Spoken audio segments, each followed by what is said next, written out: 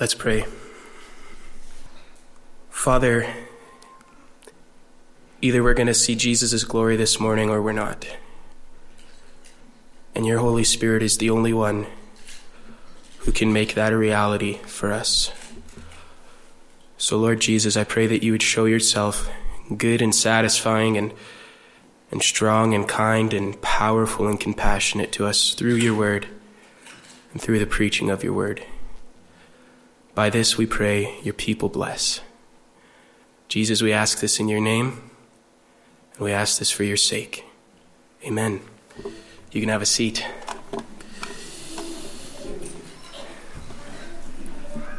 What do you think of when you think of somebody powerful? Someone really powerful. In this culture, we often think of someone who's really busy. They've got a lot going on. They don't have a lot of time for others. If they did, they probably wouldn't help others anyway. Maybe they're proud. Maybe they're arrogant. Think of someone that we think of powerful, like Vladimir Putin. Very powerful. Now, what do you think when you think of somebody who's compassionate? Lots of times when we think of someone who's compassionate, we don't think of somebody who's very powerful at all. Most times, actually, we think of somebody who has no power, someone who's down and out, been there, done that, and since they're down in the gutters, they can have compassion on other people who have been there as well. But the point is here, in our culture, when we think of power and compassion, usually it feels like they're mutually exclusive. You can be a powerful person or you can be a compassionate person, but you can't be both. That's not so with Jesus. If we've seen anything about our Lord Jesus in the Gospel of Matthew so far, it's that he breaks the categories of the world. There's no category for Jesus. We can't put him in a box. He's unlike anything we've ever seen before. So with Jesus is powerful beyond imagination, and at the same time, he's compassionate. Jesus is powerful and compassionate, hand in hand, unlike the world.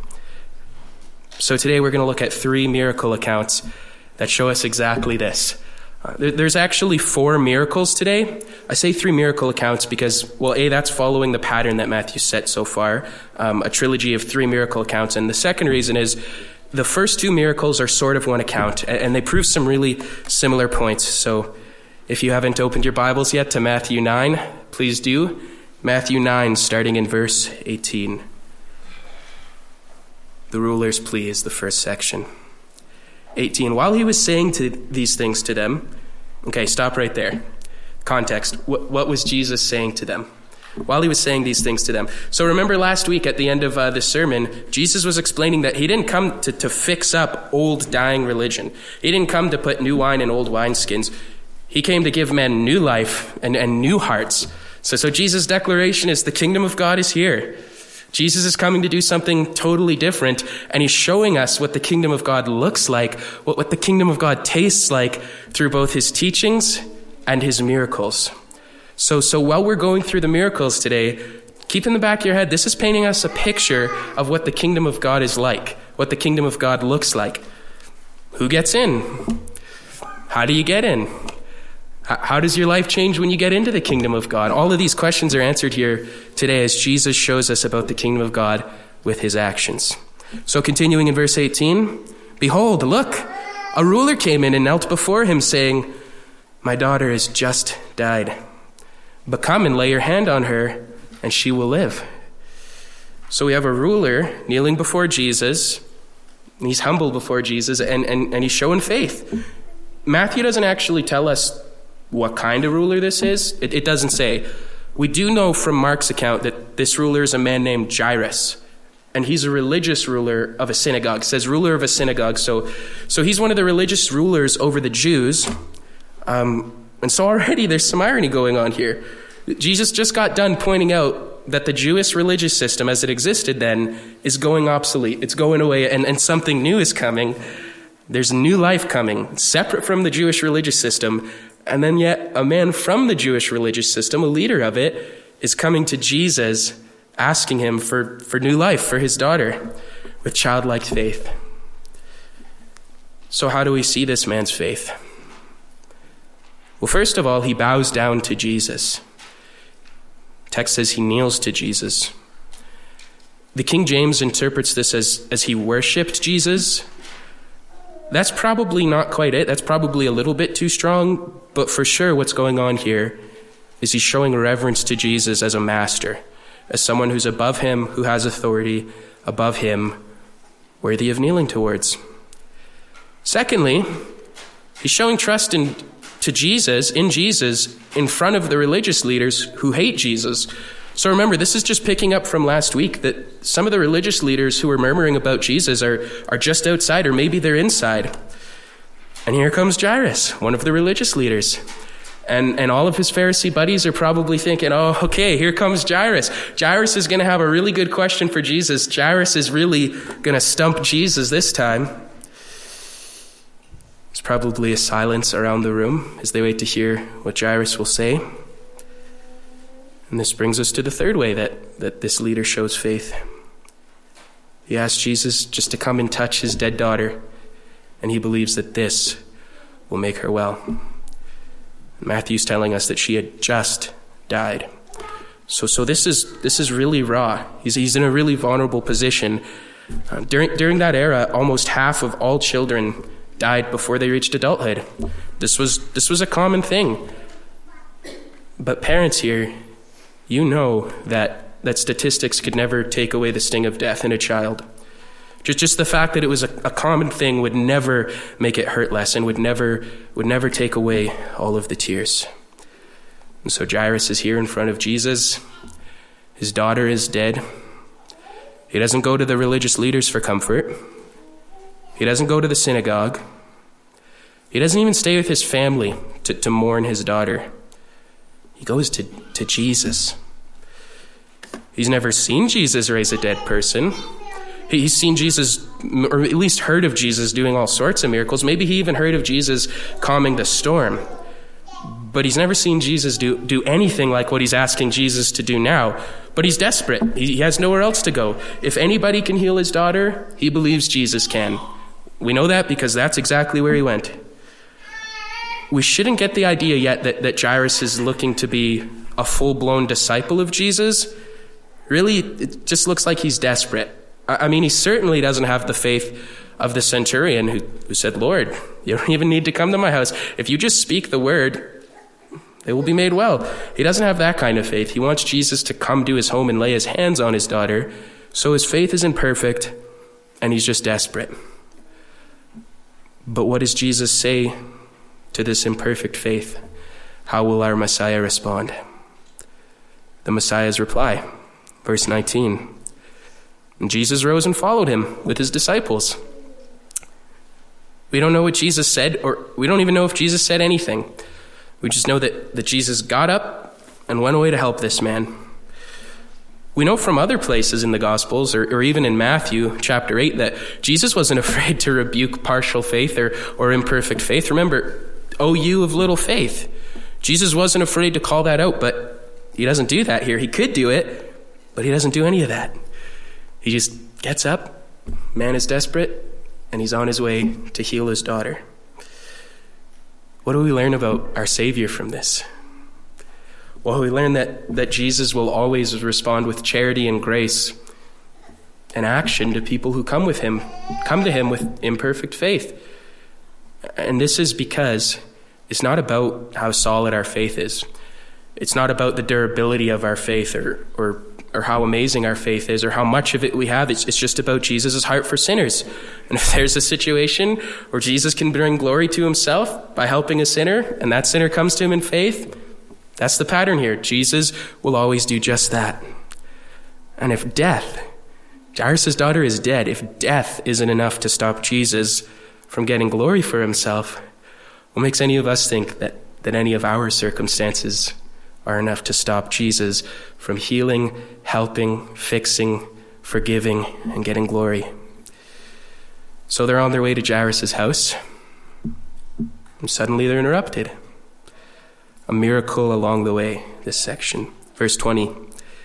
And behold, look, a woman who had suffered from a discharge of blood for 12 years came up behind him and touched the fringe of his garment. Matthew doesn't tell us exactly what was causing the discharge of blood for this woman. It was probably a hemorrhage or just a menstrual cycle that wouldn't end. It was perpetual.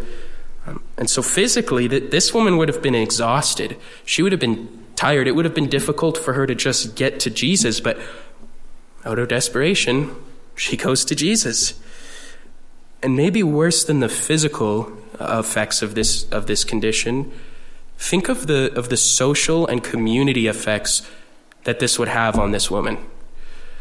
Leviticus 15 tells us that when a woman had a discharge of blood like this, she was unclean. Everything she touched was unclean. Everybody she touched was unclean. Even the people who only touched the things that she touched, they themselves were now unclean. Think about how that would impact her life. Can't go to the synagogue, can't go to the temple, no friends, no family, none that could physically console her at least. But think, the worst part of that was she can't go and worship her God. She can't partake in her religious community fully. You can't help but think of the leper here. I mean, imagine how long it's been since this lady has actually been touched by somebody, has felt another human. 12 years. Can you imagine that if you had 12 years without family, 12 years without friends, and worst of all, EBC, imagine 12 years without EBC. Imagine for 12 years you don't get to come and be with the people of God. This lady was a total outcast from her religious community and from society altogether. And just like Jairus, she goes to Jesus desperate. She's desperate, 21, for she said to herself, "If only I can touch his garment, I will be made well." Now there's a couple of things mixed into this statement. Firstly, why is she only wanting to touch Jesus' garment? Well, two things it shows us is her great faith. I mean, even if I just touch his clothes, that will heal me. So there's some pretty great faith there. The second thing is, it was unlawful for her to touch Jesus. It was still unlawful for her to touch Jesus' garments, so she didn't have all of her law-keeping ducks in a row, but she was probably thinking, who am I? Who am I to come to the Messiah and touch him? Who am I for him to have to pay attention to me and decide to heal me? But if I can only get close to him, if I can only touch his garment, I'll be made well. We can't miss how great her faith is here. She believed that something was crazy unique about Jesus, and he was so powerful that even touching his clothes would end in an instant 12 years of social and physical misery. So again, this is building a pattern for us here. Just like Jairus, we see a mix of faith and desperation. This lady didn't have everything together, but she did come to Jesus. So how will our Messiah respond to imperfect faith this time? Verse 22. Jesus turned, and seeing her, he said, "Take heart, daughter. Your faith has made you well." And instantly, the woman was made well. 12 years of misery. And when she comes to Jesus, in an instant, everything changes. Wow. No more avoiding friends and family. No more making sure not to touch stuff so you don't contaminate everybody. She can freely go to the temple and worship the one who just healed her. And notice that Jesus says audibly, with everybody standing around, "Your faith has made you well." People would have heard that. People would be watching Jesus naturally, the crowd following him. They'd have seen what happened with this woman, and they would have heard him say to this outcast woman who they don't want to touch, "Your faith has made you well. You are clean." This is an instant cue for these people. This woman is put back into a community. This woman's put back into society. She's put back into the religious community. And who can argue with Jesus? I mean, even if they wanted to keep her an outcast, even if they didn't want her in their circles or in their groups, I mean, who's going to argue with the voice of the Messiah? You are clean. You are part of this community again. This shows us something about Jesus' heart for his people. Jesus, when he touches somebody, when someone comes to him in faith, he makes them clean. And he always puts them in a community. He always brings them into the people of God. Jesus doesn't want us to be Lone Ranger stragglers. He doesn't want us to be alone or on our own. And why do I say God's people? She's put back with God's people and not just social or religious community. Well, look at what Jesus calls her. Take heart, daughter. That's family language. Daughter. So better than any religious community or better than any social community she could have been a part of. Now she's grafted into the family of God, and Jesus is calling her daughter. As she had faith, she was part of God's family. We should just be amazed here at our Messiah and how quickly somebody's life changed when all they did was come to Jesus. I hope by now we're seeing that power and compassion aren't separate for Jesus. They go hand in hand for Jesus. Powerful and compassionate. 2 more points here. The phrase, your faith has made you well. That gets thrown around a lot by a lot of charlatans, by a lot of false teachers. They abuse that. We're going to come back to that saying later, so keep that in the back of your minds.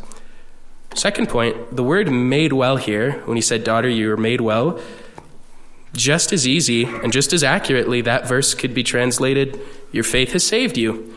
And not even like just in a physical sense. You could translate this verse as Jesus saying to this woman, your faith has saved you, salvifically. That's a viable translation. So why does Matthew use such an ambiguous word here that could mean both? I think what Matthew's trying to do is show us something about the nature of this story. Since it can mean both, we should find in this woman a reflection of how we go to Jesus for salvation. We should find in her a parable of how somebody approaches Jesus for salvation and how great a salvation they find when they come to him. So that in this woman, we have a pattern and an example, imperfect, desperate, but world-changing. So Jesus' word to you today is take heart, son, take heart, daughter. This is just not a story just about this woman. This is a story about everybody here who came to Jesus messy and desperate. Take heart. Now remember, this miracle only happened on the way to heal Jairus' daughter. So go back a bit. They were with Jairus. Jairus, please, Lord, come heal my daughter. Lay your hand on her. And they're on their way. And just along the way to go do a miracle, Jesus is just spilling out miracles everywhere. And Jairus is walking with Jesus, and Jairus is seeing this. Can you feel Jairus' faith building with every step? I mean, can you imagine how much lighter his steps would be becoming? And doesn't this tell us something about the nature of faith? He knows Jesus is going to do something for him, and it's not here yet. It's still kind of far off. That walk probably felt like forever for Jairus. But as he's walking with Jesus, he's seeing the nature of Jesus. He's seeing who Jesus is. And it's building his faith for a promise and a thing yet to come. So now back to Jairus' story. Jesus' power over even death. 23.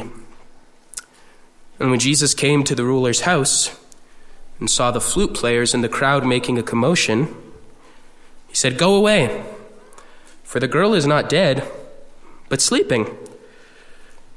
So we know from some ancient reports like stuff we find in Josephus and things like that funerals were a big deal. Much like weddings, funerals in that culture were a huge deal. And I don't want to underemphasize how important they are in this culture, but in that culture and in that time, they were a way bigger deal.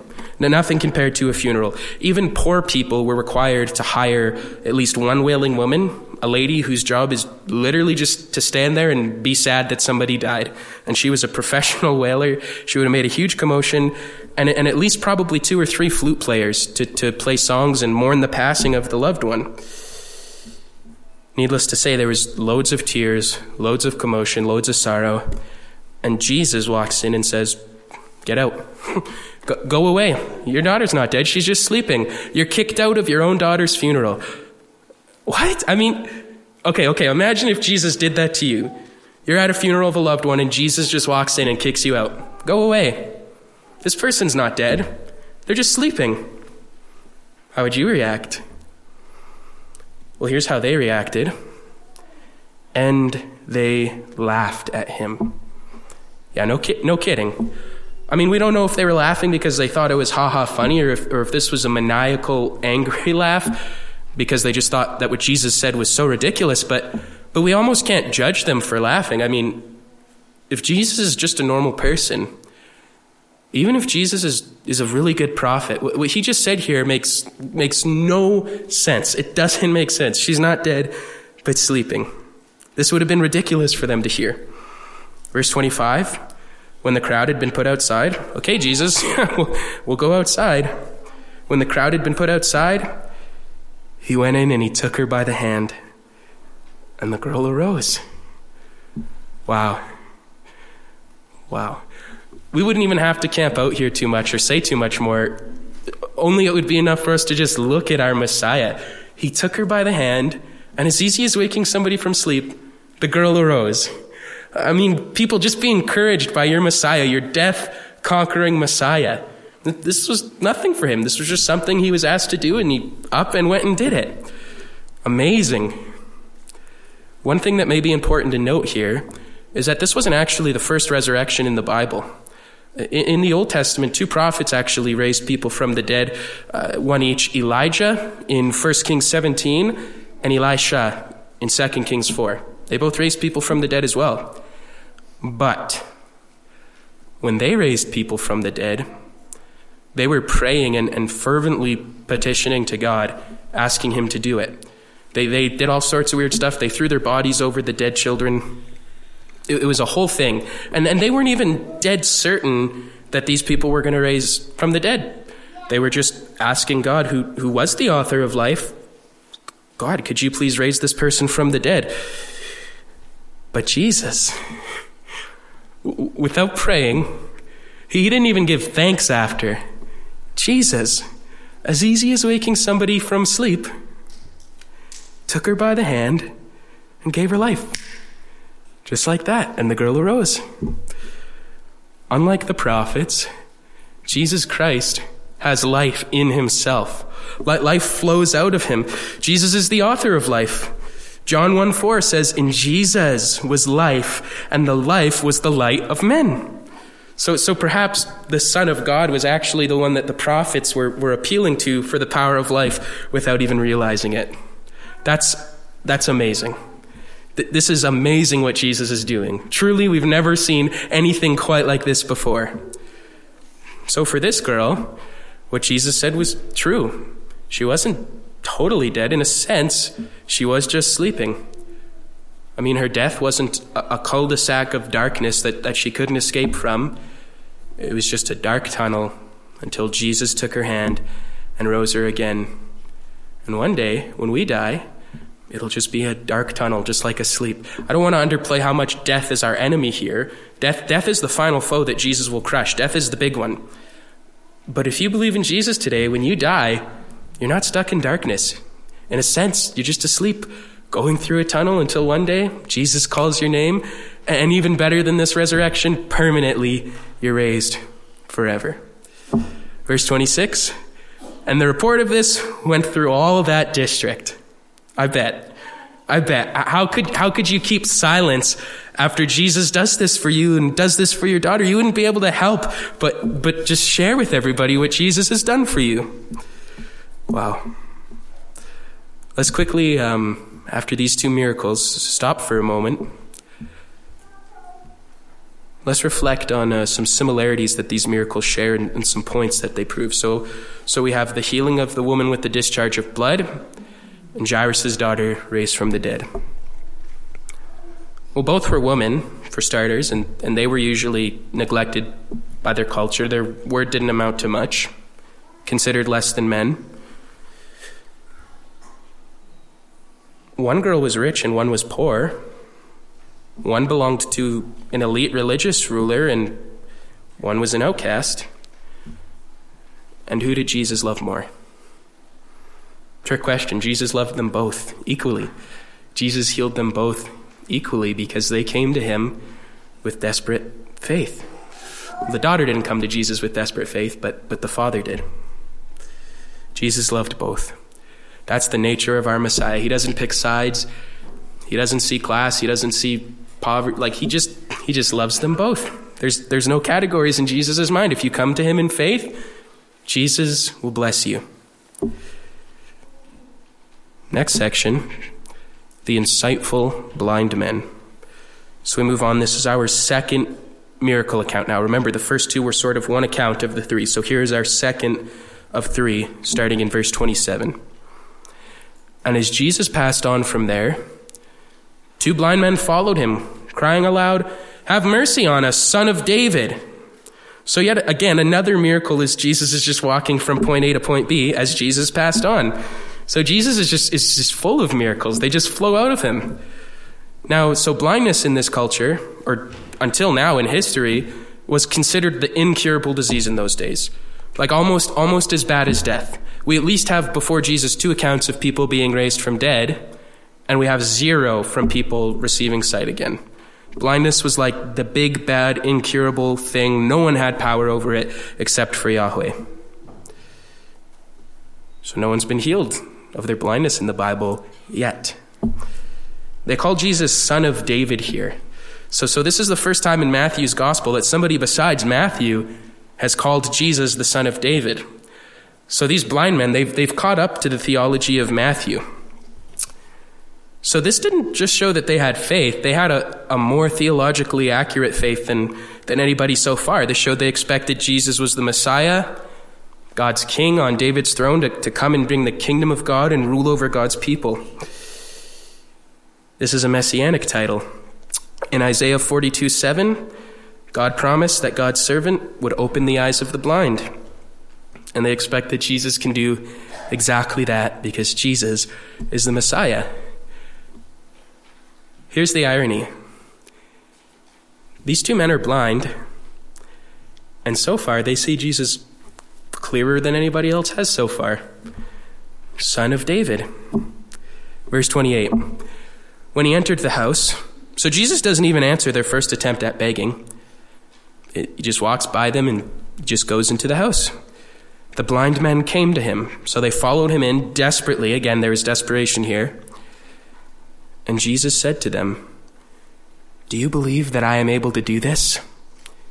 And they said to him, "Yes, Lord." It's kind of interesting that Jesus would ask them if they believe that he's able to do this. They already confirmed his identity. They've already showed faith that he's the Son of David, the Messiah. They're clearly following him into the house. They're desperate. They believe Jesus can do something. Matthew here is drawing clear attention to their faith.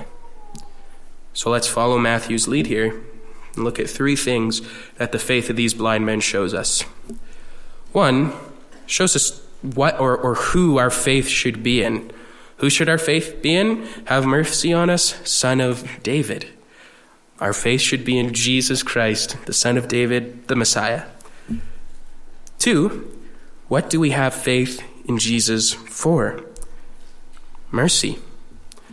Have mercy on us, Son of David. Ultimately, we don't go to Jesus because he's going to give us a miracle. We don't go to Jesus because we deserve a miracle. He doesn't owe us anything, and he doesn't always give us miracles. We go to Jesus for mercy. That's the one thing the Son of David in this life has promised us. Gospel mercy. He freely gives away mercy. That's our greatest need, forgiveness of sin. 3, how should we come to faith in Jesus? Desperately. So just imagine these blind guys following Jesus, and imagine if you were blind, how hard it would be for a long distance to follow Jesus in a big crowd. And then to somehow know that Jesus has kind of departed from the crowd and walked into a house, and then desperately crawl into the house after him. I mean, this was difficult stuff. This wasn't just, oh, hey, Jesus. They came to Jesus desperately. It was hard for them to keep following Jesus, but they saw something in him that made following him worth it.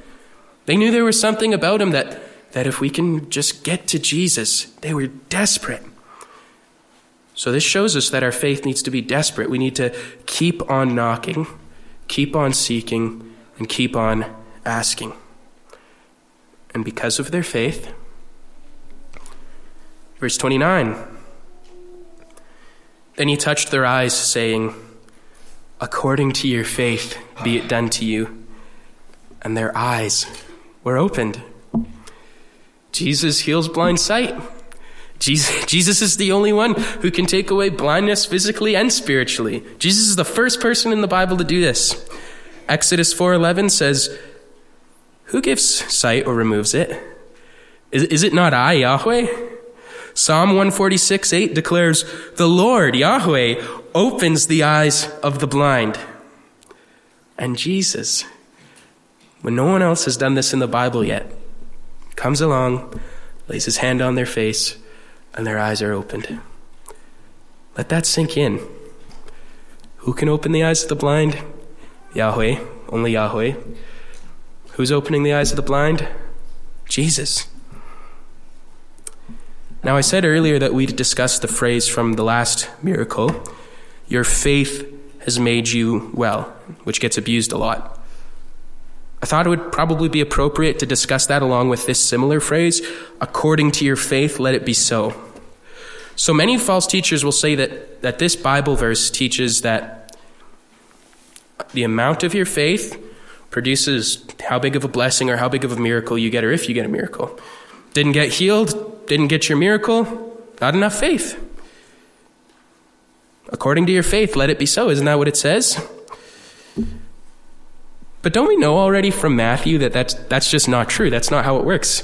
We've seen this in the Gospel of Matthew. Let me show you what I mean. Think about the imperfect faith we've seen so far.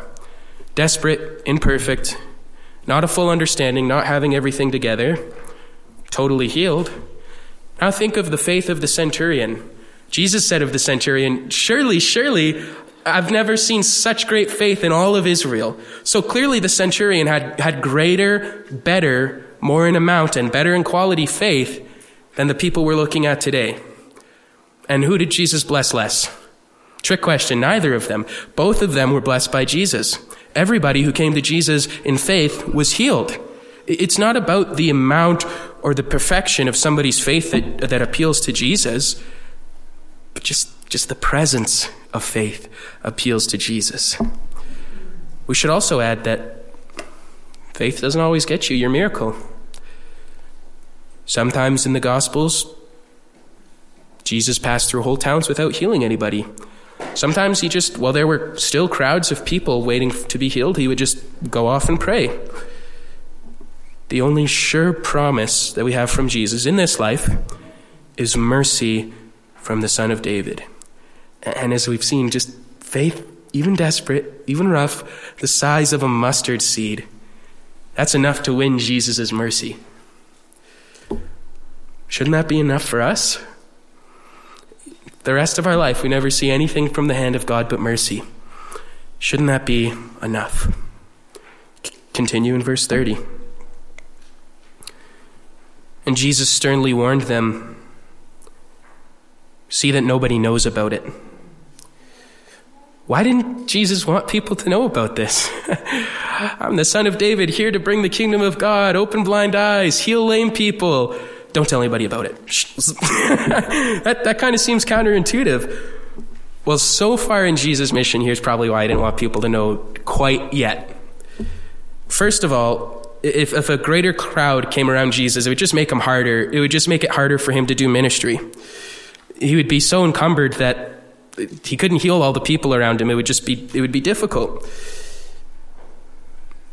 We also know that Jesus wasn't wanting a big movement or a rebellion or anything like that. And Son of David talk would probably get messianic expectations going. People would get riled up, and this might fuel to a rebellion. So Jesus doesn't want people to know just yet. And then Matthew says he sternly charged them. What do they do anyway? Verse 31. They went away and spread his fame throughout all that district. It would be easy for us to look at this and think that this was an act of cute disobedience. Oh, sure, they did something that Jesus told them not to do, but they had good intentions, and what's wrong with sharing Jesus' fame anyway? I mean, God knows their heart. That's how we view a lot of sins in our culture today.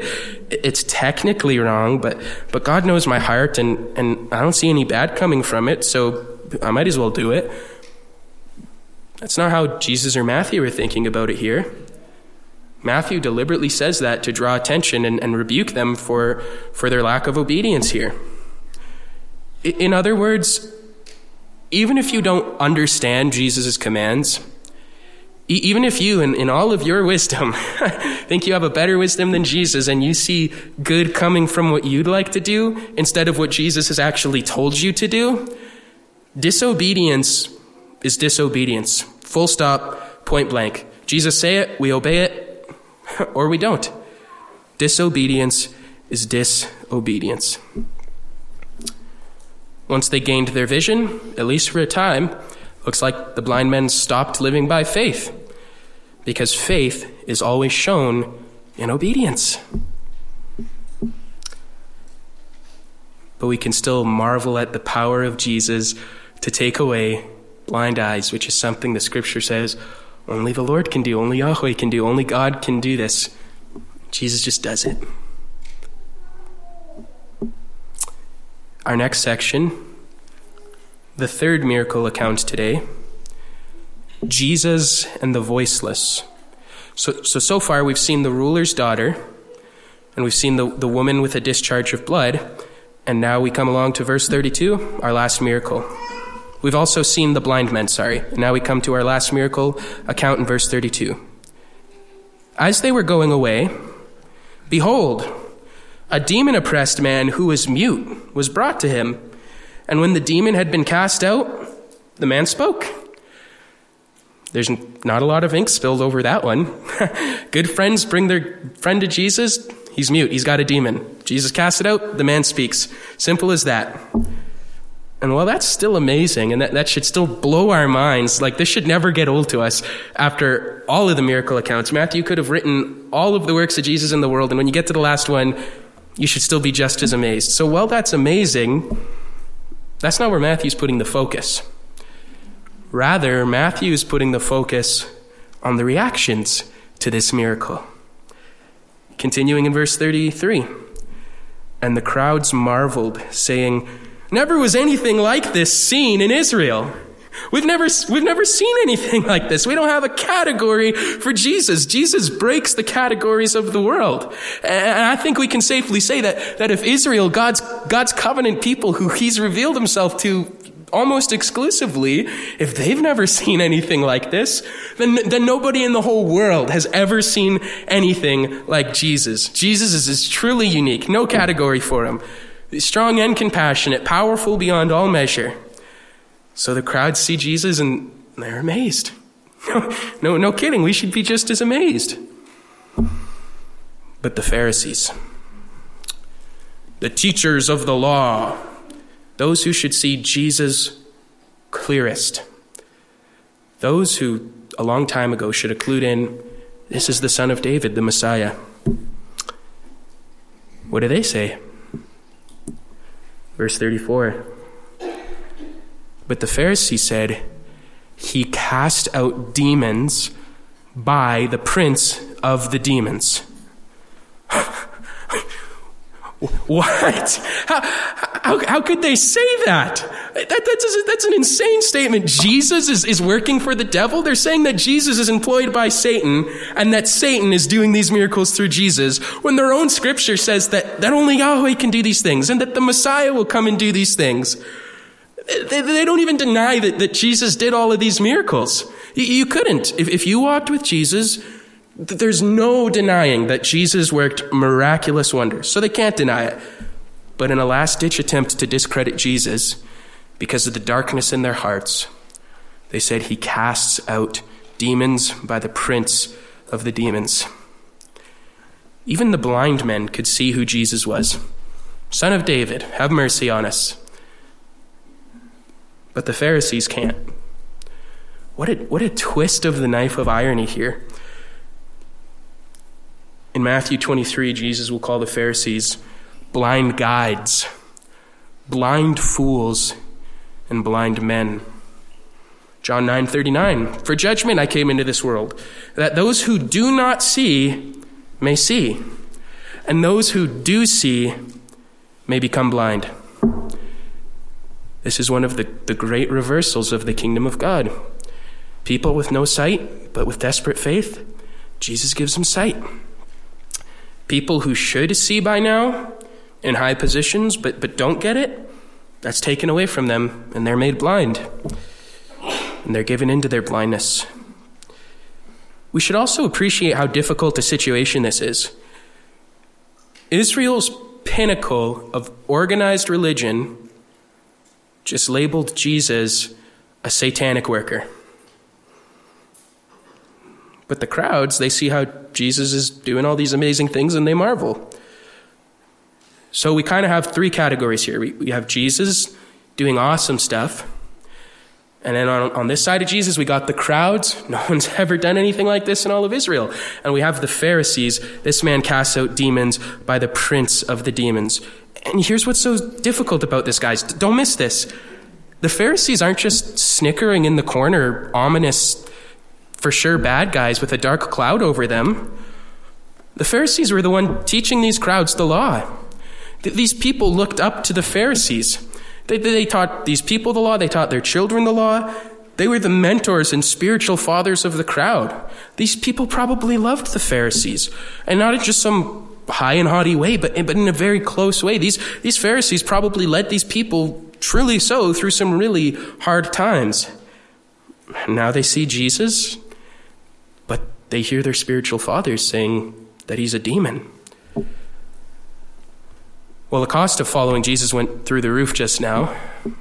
There's two mutually exclusive groups now, Jesus and the Pharisees, and you can't follow both. Today, it might seem a little more nuanced than that. Maybe we don't have Pharisees calling Jesus a demon, but the world still is grasping for our allegiance in opposition to Jesus, and we can't have both.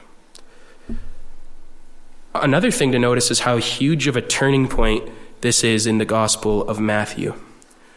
The whole dynamic shifts.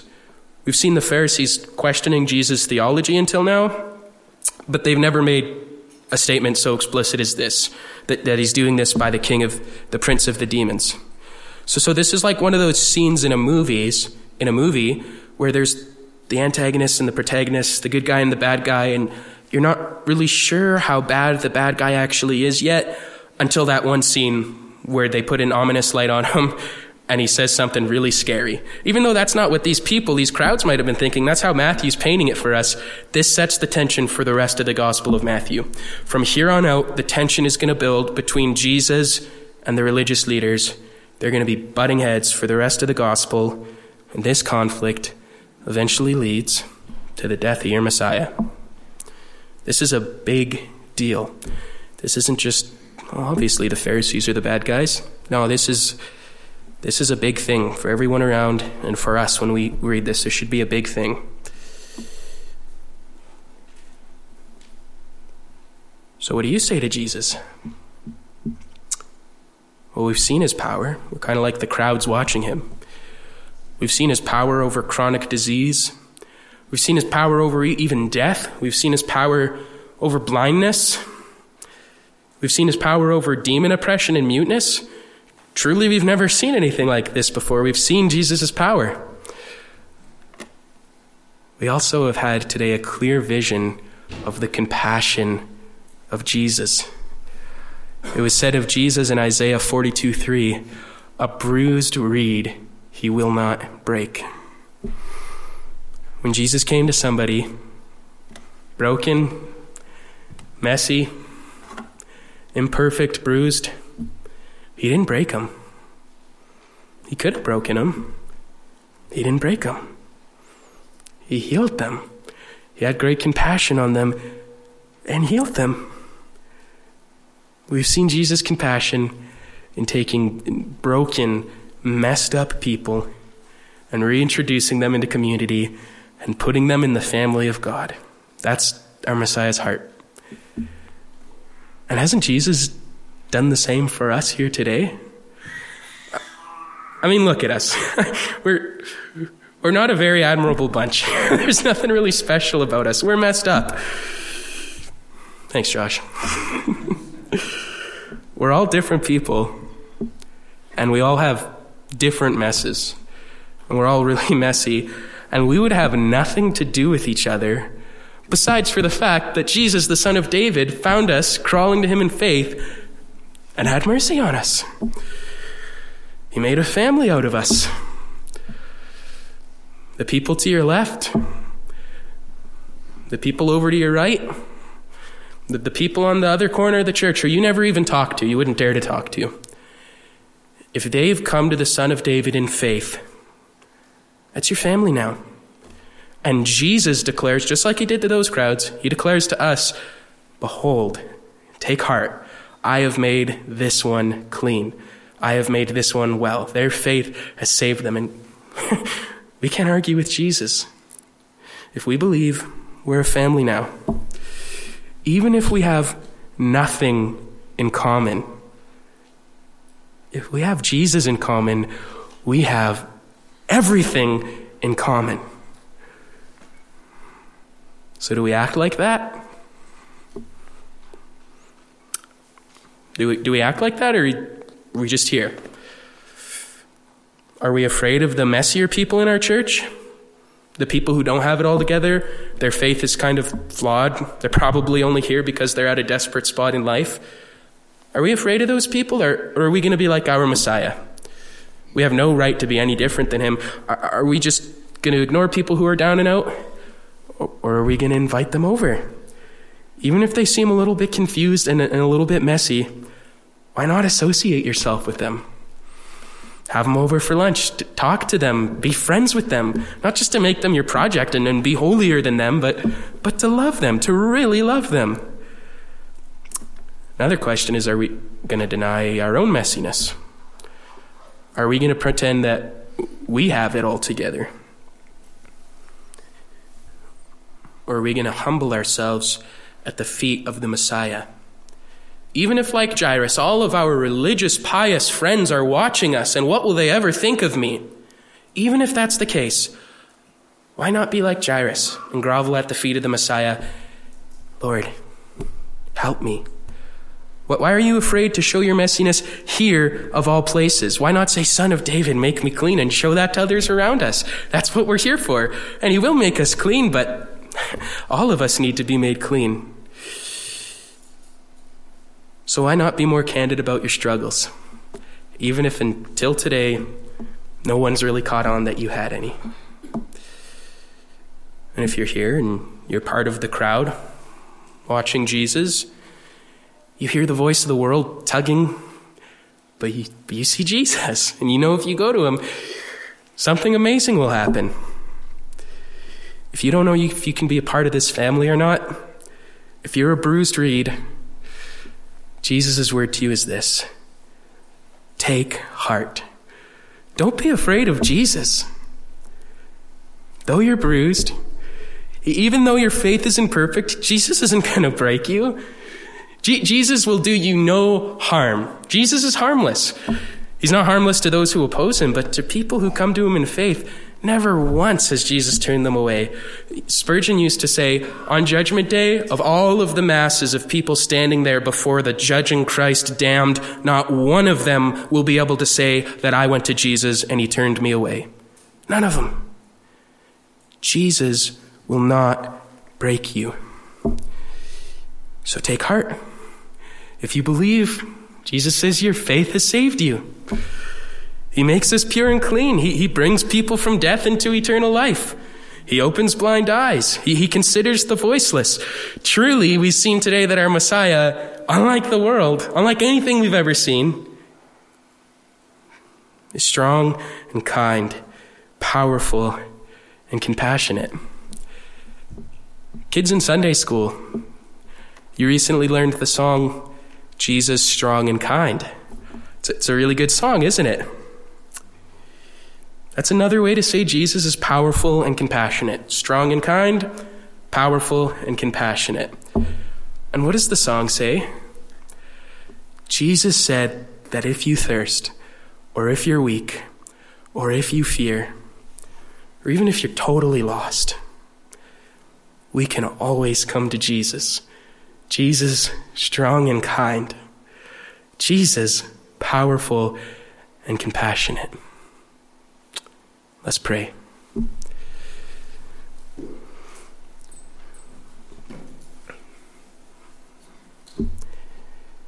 Son of David, have mercy on us. Lord, we ask that you would make us clean Jesus, if you only say the word, we will be made well. And Lord, you've done that for many of us here today, and we give you praise and glory for that. God, for those who you haven't done that for, we pray that you would open blind eyes as only you can do. Jesus, we thank you that you are so meek and lowly and gentle and tender. And at the same time, you've got the power of a roaring lion over all of your enemies. No one's like you, Jesus. Truly, we've never seen anything like you in the whole world. And so, Jesus, why would we ever look away from you? Jesus, help those who aren't sure about coming to you. Lord, just flee to you. We don't have anywhere else to go, Lord. There's no gospel 2.0 for the really messy people. Your blood once was enough. So, Jesus, help us to see that. Even those of us who are saved, but need to keep coming back and keep knocking and keep asking and keep seeking. Jesus, would you show yourself to us? Lord, don't let our faith and our begging be in vain. And Lord, by faith we understand that you won't. Jesus, you are strong and kind, and you will help us, and you, mighty God, will save us. God, we're asking you these things in the name of your Son, Jesus, and for the sake of his kingdom growing bigger and bigger until that day when he is all in all. Amen.